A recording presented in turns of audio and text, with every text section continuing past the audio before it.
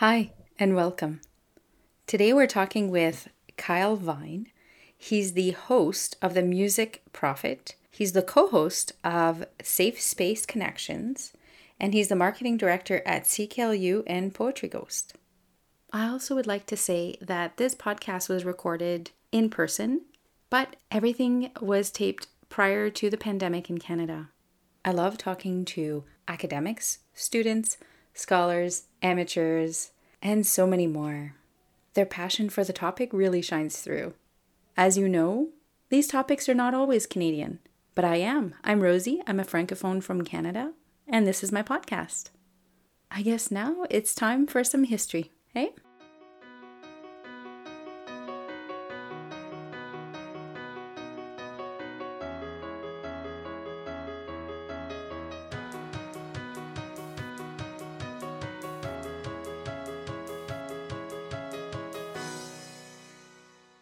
So as I've mentioned, today we're talking with Kyle, and we're talking about podcasting and media. So hi, Kyle. I really appreciate you being here. Hello. It's exciting because I get to be the guest on a podcast instead.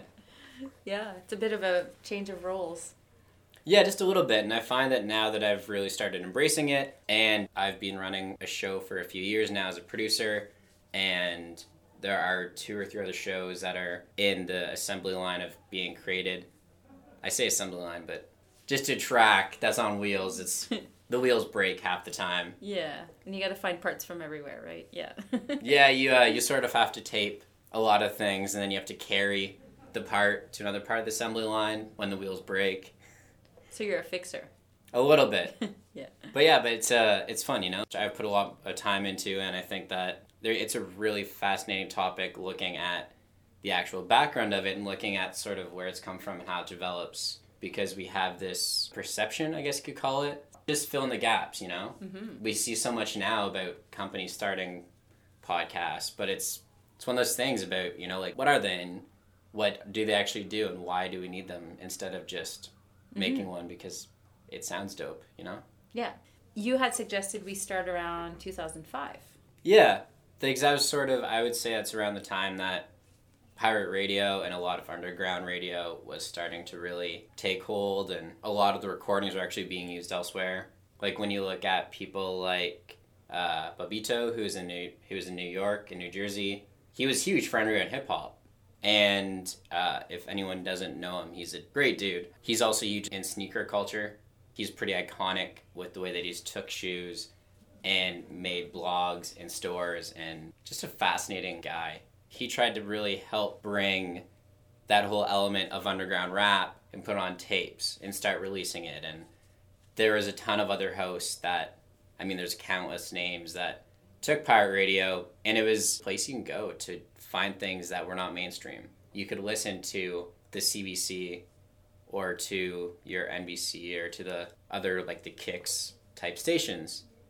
But when you get into underground radio and independent radio, it's all content that's just so unique and diverse that it's almost like a microcosm. It's really fascinating how when you look at a campus radio station, it is essentially a microcosm. He took this and kind of brought it to the light? A little bit. Him and a few others, they're all part of this big movement that started making people realize they should record and release. And that brought into prevalence a lot of others who started actually releasing shows, what became known as a podcast. You know, there's people like Adam McKay, who in 2006 was probably one of the first, actually, to brand it like that. And his show's pretty iconic with the way that it made his interviews with his guests, where you could go and download them. And you had to go to a specific site to find them. And there was, around the time, obviously, there was still public radio. But these were conversations that were hard to have otherwise. So you couldn't listen to the radio and hear the interview on the radio, essentially. Right. Because it's something that, you know, it's almost similar to kind of, if you think about Howard Stern now. Mm-hmm. When you listen to a show, you're going to get something that will probably shock you, but that's his style. Mm-hmm. You know, he makes conversations that you don't find anywhere else, and that's sort of in 2006, that was extremely rare. And it's really interesting that when you look into the history of who else was there weren't many that were able to push the boundaries too much because you need a platform and you need a space and you need the microphones.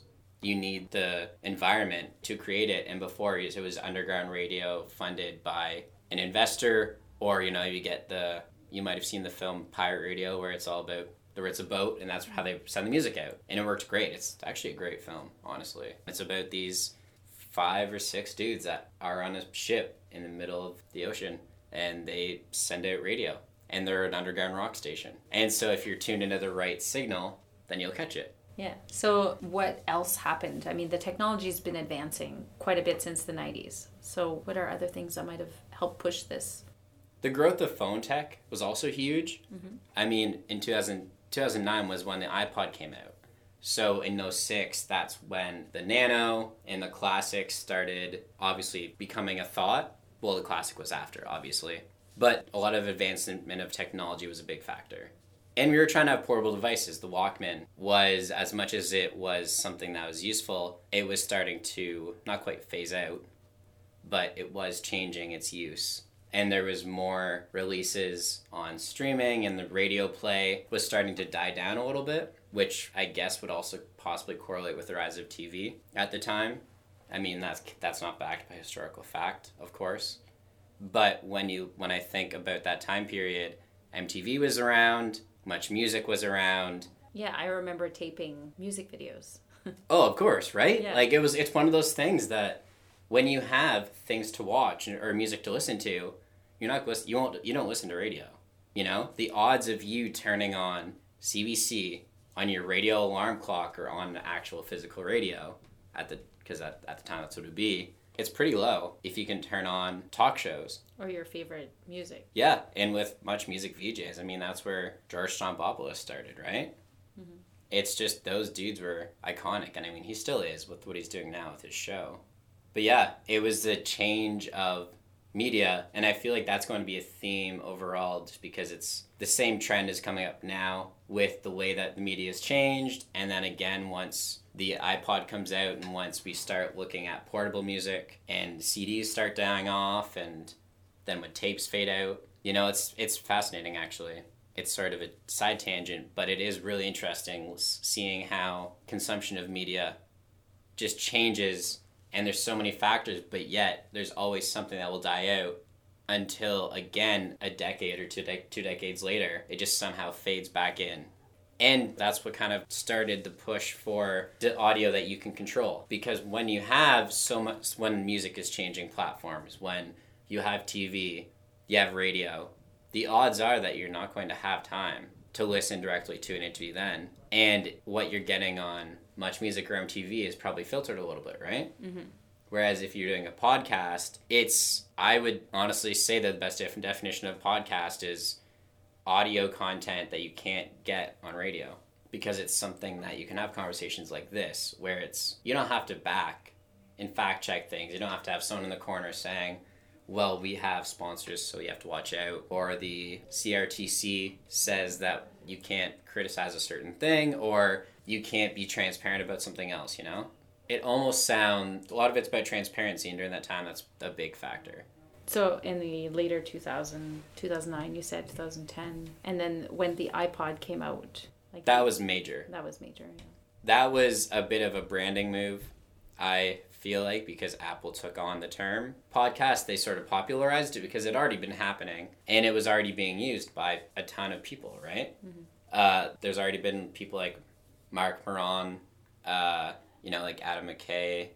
Those guys, they're already, like Dave Jackson, these guys are sort of the pioneers that started in 2005, or the podfather, you could call them. And yeah, but then when the iPod came out, in the announcement, Steve Jobs was the guy who said that we are going to make podcasts more popular and easier so that now there's nothing attached. It's in your pocket. You can just carry it whenever you need to, listen when you want, pause it when you want. It's right there in a file beside your music. And it's sort of that pushed a ton of the popularity, but it also did create, obviously, a shift. There was more demand. There's a rise in quality control. That would be a factor, but that is definitely a turning point.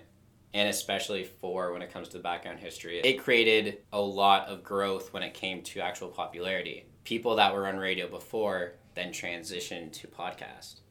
which is also a common trend. You look at today, like Anna Tremonti, she left CBC in 2019 to start a podcast. Peter Mansbridge left CBC to start a podcast. And so the trend has continued. And in 2009, obviously that was sort of the beginning of it. But that also created the need for a bit more control and guidance, because once you have a lot more opportunity to make these, you needed podcast networks. And you needed groups in companies rather, to make it so that they can do the work for you, because there's a lot that goes into it. And in 2009, 2010, the tech we had probably was not great. And at the time, they did have Libsyn. They had some early platforms they used for podcast hosting, but they're probably not great. There's a steep learning curve.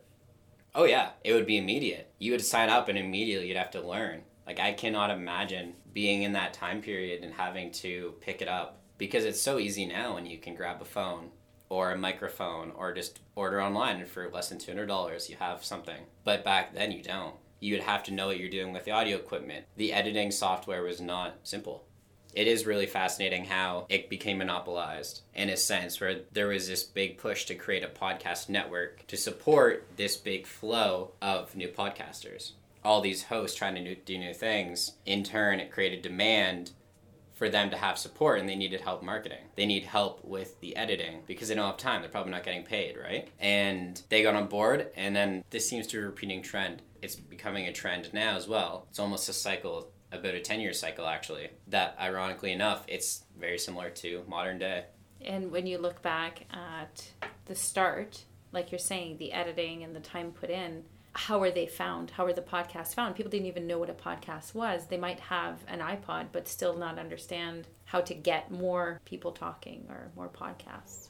Yeah, and at the time, all they could really use was a thread finder, or they could use app websites, or essentially websites that track your RSS feed, which is just this, it's essentially it looks like a website link. You know, it has HTTPS with a whole bunch of stuff, and then at the end it just has .rss or other different variations, but you would have websites that you would go onto, and it would track that RSS feed. You put the URL in, then it will show you every new episode. But if you didn't have that, if you weren't savvy, it's a challenge. And I mean, even now, there is a similar thing, but back then I can't even imagine how tough it would be, because you'd have to educate all your listeners. And every single time a friend or someone asks, how can I listen to your show? You have to tell them the website, the link, and obviously social media. At that time, it would have been, I guess that would be the peak of MySpace. Yeah. Roughly. Blogs were big, and content was starting to become huge. I mean, that's when Tim Ferriss really started building out his 4-hour work week and his entire career. And then there was others. There's that dude who talks about procrastination. I'm blanking on his name, but he became incredibly popular from a blog after like 10 years, writing every day about how to change lifestyle habits about procrastination, which is an interesting element of podcasting as well. Is that with the growth of TV and blogs and everything else, podcasts are something that you can make your own. You know, you can track the same sort of tech that was used for podcasts. I feel like it worked out well that blogs were perfected after so much time, because the same sort of approach is taken when you use an RSS feed tracker. You still have to know the place to go to it. You still have to be able to find them online, or you still have to know their email contact, or where they're doing it. And the recording tech is whatever you could find, I imagine, right? Mm-hmm. So 10 years ago, we see a shift, not a shift, it's more of a meld, I guess. You know, it's working in tandem. So you have podcasters that can propagate the information with media. Essentially, yeah. You know, it's starting to get more things in, and then of course sponsorships started becoming involved at that point, and people are trying to monetize it. And when you're the only big networks, or when you're trying to get paid, a podcast network is there to save you and to support that growth, I guess, right? Mm-hmm. Because otherwise trying to do this all on your own is hard. But if you're with a group of a dozen shows, you can all cross promote, you can all target, you can have stats. It's one of those things that I feel like it's not a beautiful disaster, I guess, but perfect storm. Yeah, it would be a perfect storm where people are able to come in and they just happen to be there. The collide of everything and our ability to get used to content and creating new types of content is huge. But at the same time, I do think, especially with a modern perspective on content marketing, but with content marketing, I think that that's an interesting part of just the whole conversation too, because you almost have to jump into what it is, right? Okay, so let's jump into it. Since you're bringing it up. Yeah, it's a big part of the dialogue because I think that it's all about what you create. Everything comes down to one person and their ideas. Whether it's a podcast, a blog, a video, it all comes down to one person sitting down and deciding that I want to create this.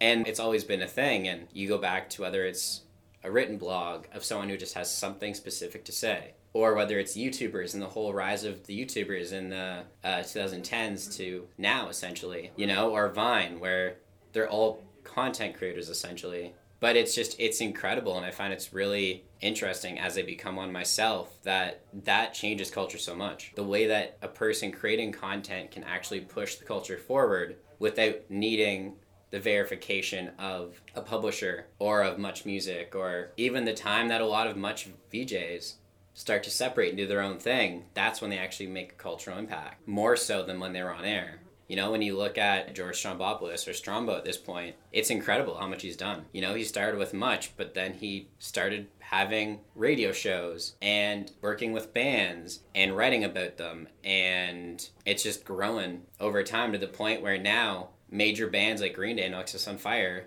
go to his house to do a launch back to the public space, you know? And there's a band where the drummer is from Sudbury. They recently performed in his house. And at the same time, actually, his mom was actually lucky enough to be there and watch it. And it's just, even when you see all the response online, it's her excitement.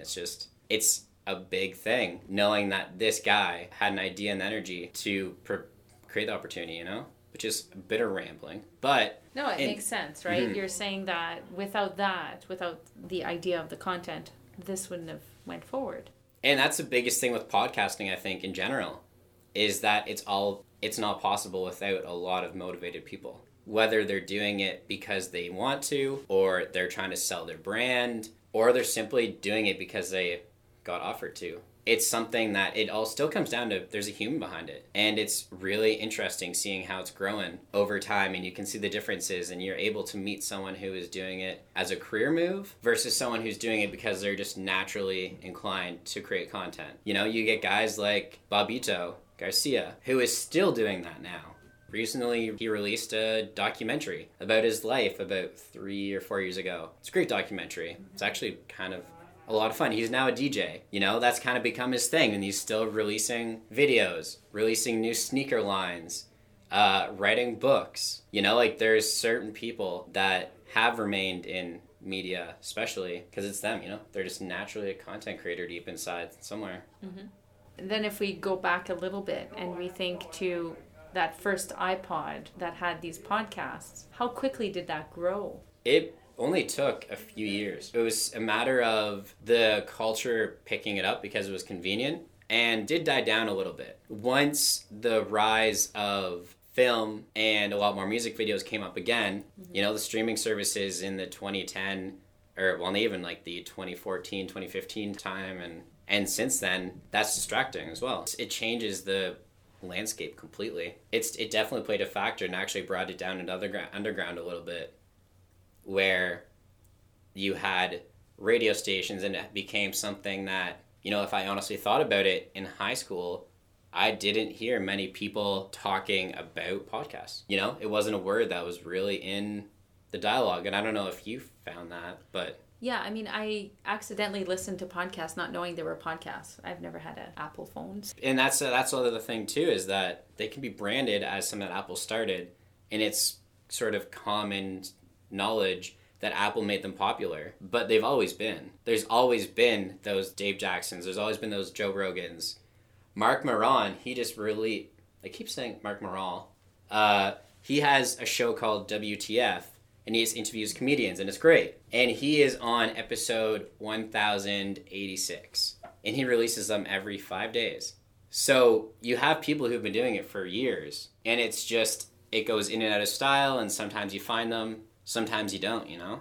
And that's what I find interesting about it, actually. And I think that's what fuels my, like, not obsession, but my passion for trying to find better ways to get them out there, because we have this bottleneck now in growth, where when you get to the modern age, where the millennial era has made them popular again, mm-hmm. because we now have so many distractions. And it's one of those things, like, I don't have time. I can't stop. You know, it's why Netflix is great. It's why Spotify is fantastic. I can catch up on my favorite artists at 3 a.m. I don't have to wait for the CD. And so now with the rise of podcasts again, it's become a trend because it's conversations that you can't have on media, especially now. It's changed it, and the availability is there, but the distraction is also, I think that's what fuels my passion now, is just looking at how it has changed, but how to fix those things, you know? It's really tough to make an app that searches. And there's things like Google Podcasts that you can search as a function, and you can use things like Libsyn or Blueberry or Anchor or Podbean and search on their website for shows. Mm-hmm. But the show has to be in their directory. Mm-hmm. Whereas with Apple, they jumped in and they have yet to release a search function. And so you get apps like Podchaser or Podkick or every other single variation with the word pod in it. And it's sort of taking that RSS feed tech from the early 2000s and just applying it now. Mm-hmm. And it works great. But it is changing now. But it's definitely, I don't know, I think that's why I'm so interested in the platform and media form, because the way to do it has not been defined yet. You know, there's still so many kinks in it. There's still so many tech problems, ways to do it better. The editing style isn't monopolized yet. You know, it's not like film where there's only a few avenues to actually go to get it released. Mm-hmm. It's not like blogs where you have to go to WordPress. Mm-hmm. And if you don't go to WordPress, well, either you make it on your own or you have to deal with whatever SEO, which is very marketing heavy. But as a job, I do marketing, so that's why. If you're wondering as a listener, those apps are huge. And it's a challenge. It's something that I've struggled with, and with the shows that I run, I've put a lot of time into researching how do you actually make good SEO, and it's really tough. You can make liner notes. And oftentimes, I find the tags are very general. Mm-hmm. I have that problem with a show called Safe Space Connections that I co-host, and our conversations will sometimes go anywhere. They'll go from innovation to talking about a guy that's trying to make a video game, you know? You can't tag that, and if you do, you could say video games could be your tag. And it's also such a used tag. You know, the thing with SEO is that you want to pick a word that isn't commonly used so that when they search, they find you. You can try to find a word that's not commonly used, but the chances are if you go too out in left field, then they won't use it. And then if you go too much at home plate, then it's going to be used by everyone, which requires you to have tons of blog articles, social media content, backlinks, all this stuff that if you're podcasting, almost impossible to be able to do it well. It's definitely the challenge. I think that's something that's relevant too, is that the challenge of marketing hasn't changed. Yeah, in close to 15, 20 or more years, obviously. Mm-hmm. Because even when internet radio was a thing, they were still recording and releasing technically. Yeah, it's a version of podcasting. Oh, absolutely. It was early stages. It was the infancy of it. And it's really fascinating how it hasn't changed. It's still a challenge. We have so many platforms. But now the challenge is, which one do you use? Yeah, that's a tricky thing. I mean, the nice thing is most of the time your podcast, you'll send it to Apple Podcasts and it will dissipate. But there's some that aren't, so you really have to do your research. And yeah, and even to add on to that, it's just Apple will only send it to a certain few. And also, I mean, as a producer, I find the biggest challenge is actually when the information isn't updated. And sometimes, I don't know if you've found this and if other people listening have found it, but when you distribute it, and if you click the link and you go through Apple Connect or Spotify, the description goes through, but nothing else. Mm-hmm. So sometimes you have to go to the website of listennotes.com, and you have to go there and actually update the information by hand and manually fix that, saying who the host is, what your topics are. And I made that mistake with the music podcast that I host. I made the mistake of deciding I should have it on as many networks as possible. So it is currently on 30 plus websites. And I just found articles with lists of places to distribute, and it worked great. But then you have to take the time copy and pasting your RSS feed link, your description, your topics, and everyone is different. Some have like interview forms, and then you realize that you now have to track that all, and it's just, so it really is, it's crazy actually how it's so specific, but yet compare that to 2009 when you're now trying to get found, when you had only MySpace and those early stage apps, like Friender, like if you're trying to use Friender to promote your podcast, you'd have to teach people where to go. And if it doesn't work, then you can't really they can't just message you and be like, hey man, this didn't work. A lot of it still comes down to humans. A lot of it can just be a simple mistyped error sometimes, or a lot of the tiniest things is like it comes down to the guest who you bring on, and did they talk well, or maybe you bumped the microphone and you just tap and hit a dial that made it so that your mix was off or the sound was off, you know? When I do on location things, I have a tiny microphone that I carry with me, and it's great. And it depends on the environment. You know, there's room, the environment, like if you're in a really spacious room, it gets really echoey, whereas the room we're in now has enough stuff on the walls that it's not going to bounce. There's like people walking upstairs, and there's people outside the door, so you might hear some ambient noise, ambulances going by. And I think that's actually good you mention that, because that is a big element of, I think, that hasn't changed, is noise. Because background noise, that's always been there. I was actually listening to some of the old tapes from Bobbito Garcia. He's a dope dude. Yeah, it just seems like he's just top of mind at the moment, apparently. Yeah. I think it's because I was watching an interview with him and Dave Chappelle from like 2006. And it's one of the few where Chappelle tells stories openly, and it's great. But I was listening to old shows that he did, and like you could hear the background fan. You know, like nothing has really changed with background noise. It's still the same.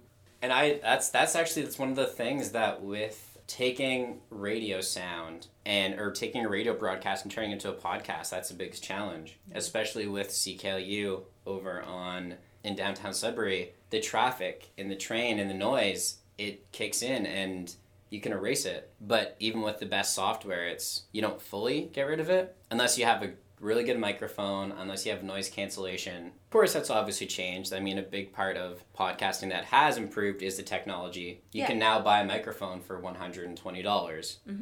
That sounds like a pro, but you can also get one that costs $500 to thousands, obviously. And I think that's noteworthy to add on top of all like the history side of it. So the tech part is also important. Oh, it's huge. The way that even though the apps now are still having trouble finding it, and even though most of you listening are still wondering where do I find them, because it is hard to find them if you don't have Apple or if you don't have Google Podcasts or Spotify. But the technology has made it incredible. The way that you are able to record and create with the push of a button, and you're able to edit it seamlessly. It's honestly, I think that's kind of mind-blowing, actually, how just convenient it is. Very convenient how you can get into it. A lot of the barriers are gone. Biggest roadblock now is actually making sure the quality is there, because there's so many podcasts out there, unless you have friends that are nice and tell you that's terrible. Yeah. There are lots of discussions about the inundation of podcasts and how there'll be too many. The marketing side of me would agree, but then again, the podcaster side of me would disagree, I think. Because from the marketing standpoint, the competition is incredible.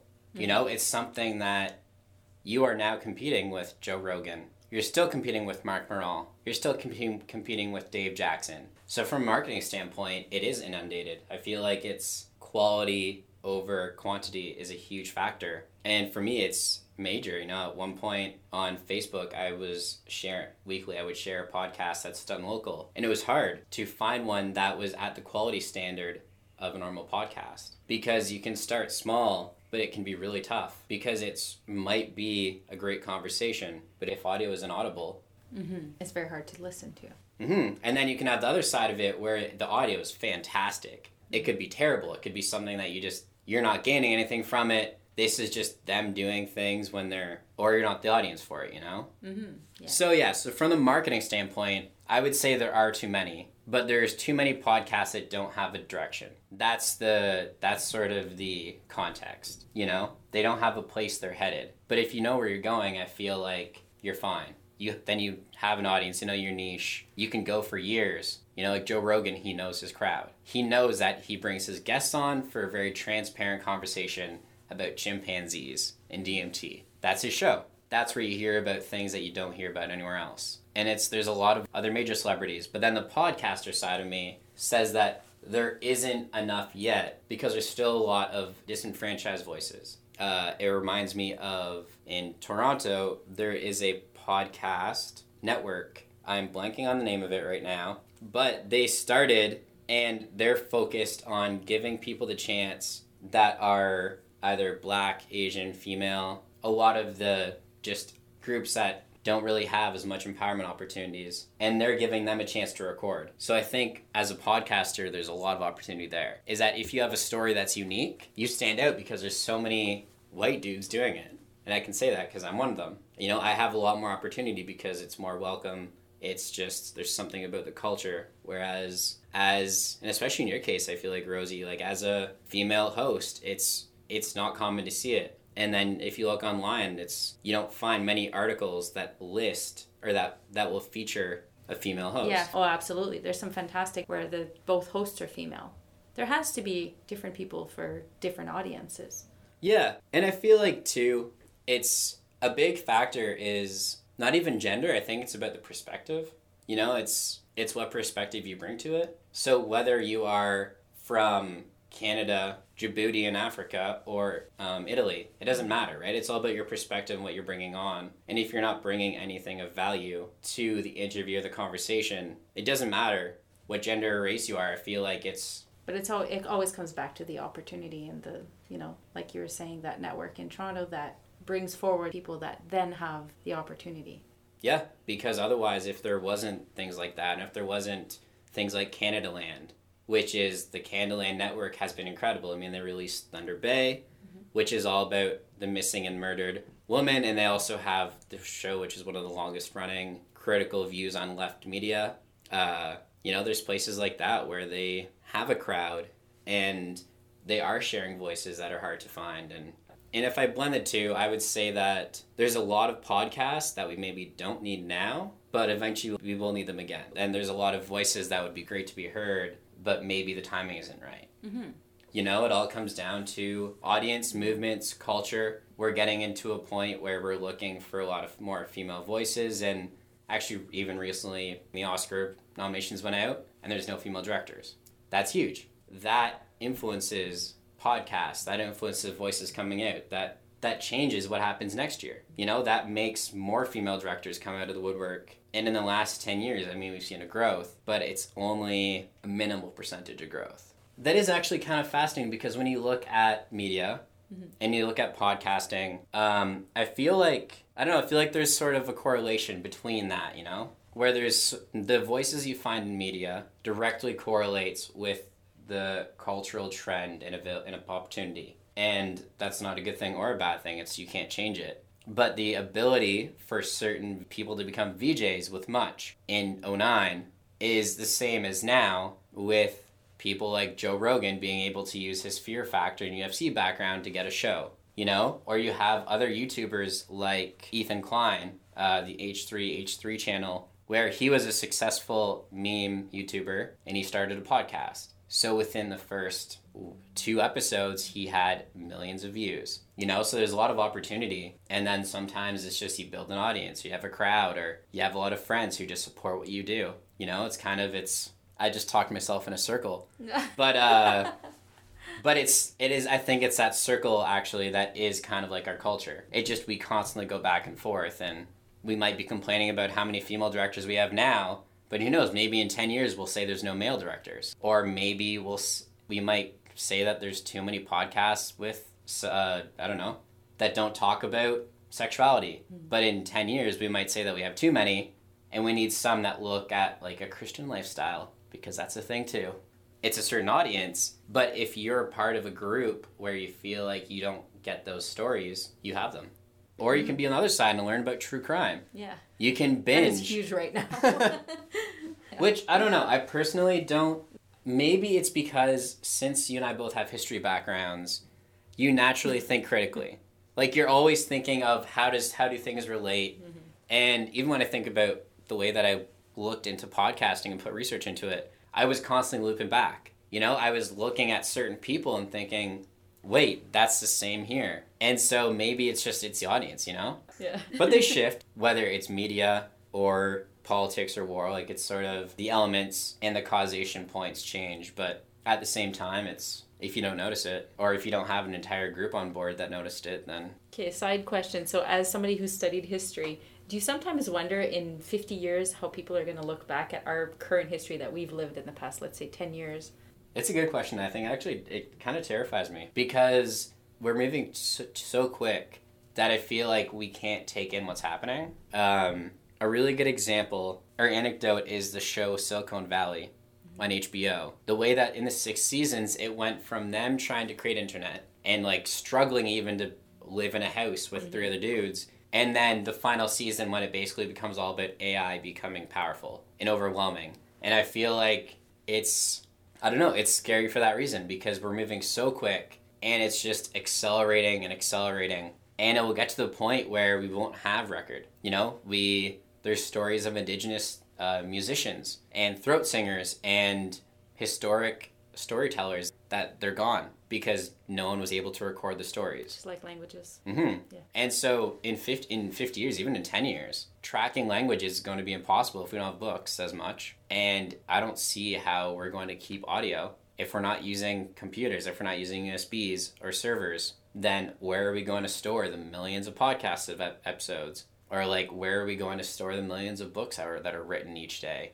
So yeah, I don't know. It's really interesting. Like, it's something that I try to think about. Like, when I work on a project, I try to think of how can this transition? Because it's one thing to create something because you like it, and it's another to create something because it helps others. And when you can find the balance of the two, then you find true happiness because you get the response of your gratification that you're done, you did it. But then if you know that the person listening is also getting value, then I find that it makes you actually more motivated intrinsically and extrinsically. There is something motivating about making something last. You know, it's a mentality I have, but I think a lot of the big leaders and people who are in charge of culture, you know, the Bill Gates or the Tim Cook or Elon Musk's of the world, just looking at tech, but then you look at the Dave Jacksons, I guess, too, right? Or Adam McKay, where it's like they just knew they needed to carry on something, and they're doing it for the benefit of culture. And I think that's the way you're able to prepare for the future, is that as long as you're making it accessible, and as long as you're helping others move forward, I think then you're able to carry the stories forward, and they're not lost, trapped in the head of someone that will one day die and never be able to pass it down. Mm-hmm. Which indirectly, or somewhat connected but not really, which still fits media topic. Dave Chappelle, in his acceptance speech for the Mark Twain Award in 2020, he spoke about how his mother called him a griot, which is a storyteller in their small African village. And so I feel like that is actually it is relevant, because that's something where what the best goal is now is that, you know, if you're a storyteller, and podcasts are storytellers, when you're bringing people into the room, I'm technically telling a story. And when I interview guests, I'm trying to get their story. So I guess to wrap things up in a way, like, I think podcasting is all about stories. And if you're able to find the best stories, and if you're able to shape them, then you can use that history and use the way that tech and culture and interest has changed over time. It doesn't matter how many people are doing it, only the best stories will actually win over top, I think. Mm-hmm. So, funny question. If you had a time machine, would you want to go forward in time or backward in time for this topic? Would you want to visit somebody in the past that was at the cusp of something, or would you want to fast forward to something that is not even invented yet? You know, what do you think that would be at the time? I would go backwards. Yeah. Just because then you can have a bigger impact. If you take the knowledge that you have in modern day and you bring it forward, it wouldn't apply anymore. And I feel like if we're talking about podcasting and media specifically, mm-hmm. I would go back to like New York, 2005, 2009. Just because in that time period there was a big cultural shift. There was a ton of stuff happening. There's something about like that time period of 2005, 2010-ish. I feel like, because then when you add in like the LGBT culture changes, the changes in politics, obviously, and then also just the rise of social media, of film, of streaming, I think it would be fascinating to have a role in that, because then that way you're actually creating change compared to going ahead in time when you have to catch up. Or it could just be going ahead in time and seeing where do you think this is going, or what do you see for the future? But that wouldn't be exciting when you return, you know? Yeah. There's something about that where there's excitement in going back in time knowing that you're working towards something, but you don't know what it is. There's a thrill and challenge in being able to know, or knowing fully, that what you're doing might not work. But if it does, and if you hit that right person who hits another person, then you'll actually create that... like a ripple. Yeah, it's a complete ripple effect where it's just waves. Mm-hmm. And I find complete motivation and satisfaction when I know that you make a wave. And it doesn't have to be huge. It can be one person. But I'd rather make a wave back in time in a place where you can make waves instead of going into the future and having to teach everyone and sort of be swallowed by the wave of other people. Very interesting. Mm-hmm. It's fun to think about anyway. It is, actually. And I feel like as a side note too, it all depends on the time and the context. You know, it's if we're looking at like food culture, yeah, or like startups, I think it'd be fascinating to go forward to see how they develop, because there's a lot of tech that we're making now that I've seen and worked with, and it would be interesting to see where it goes. Because if I went back in time, you wouldn't predict it. You know, like you wouldn't predict the IoT. You wouldn't predict smart fridges. You wouldn't predict self-driving cars. Whereas you can predict that media is going to grow. It's very, like, if you were in 2005 and you saw a TV, you'd be like, yeah, it's probably going to take off. But, like, you saw a car, you wouldn't think, oh, that's going to drive itself. Unless you start thinking about robots.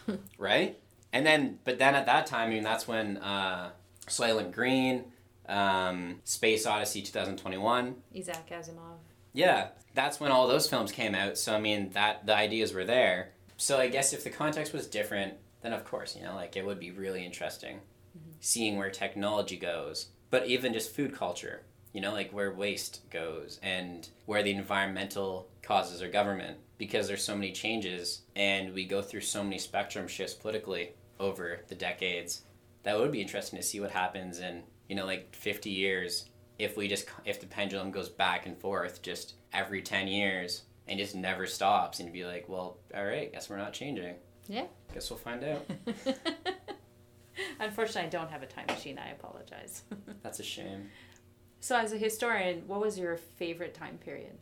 When I was younger, it was Greece and Rome. Mm-hmm. I was a huge fan of watching the rise and fall of those. That was my favorite time period in high school because I was really fascinated by this tiny details. But now, once I got to university, I think my favorite time period is actually the 20s to 40s. That time when a lot of change happened. So the Great Depression and all of that. Yeah, just because with what I do now, which is a lot of content marketing, a lot of ideas, brainstorming, trying to tell stories, I find it's fascinating how stories were created in the 20s and how in the 30s, society still functioned. It still ran. Governments still managed to go without riots. And then the 20s, when you look at the occult, when you look at advertising, the culture shifts, like the flappers. It's one of those things that I think it's the most interesting to look at because it's so indicative of where we're going. But it also sort of tells us like what we've tried. And it kind of gave that sense of like, oh, so suffrage is going to come, or race will become a problem at one point, or gender roles, maybe they're wrong, because if people can be flappers in the 20s, then not everyone's meant to be a housewife, I guess. But I think that, yeah, the 20s is definitely a time period where there's so much knowledge. And then when you get into like the occult, of course, and then people talking to the dead and getting debunked, and you have the Randy, the guy that's internationally known as like the seance debunker. So that's always fascinating. It's kind of like my guilty pleasure is just like occult documentaries. So I want to thank you for agreeing to come on the podcast. I mean, your topic was really different and interesting. So I appreciate you being here. Yeah, I'm glad that I was able to come on and talk about it. And obviously I'm slightly tired today, so some names might be off, but that's okay. I hope that it filled the gaps. You know, it's such a big topic, and it's something that I didn't start to appreciate podcasting, the nuances of it, until you really get into details, until you hear the growth of it and how much it's changed, but also just how much it hasn't, you know? Yeah, and I mean, I appreciate you breaking it down for us and really going through it. Yeah, there's a lot of voices that are waiting to be heard, and it's just a matter of them finding the place. Yeah, well, good luck, and we'll have all the info in the show notes. Sounds good. Thanks, Thank you. Kyle.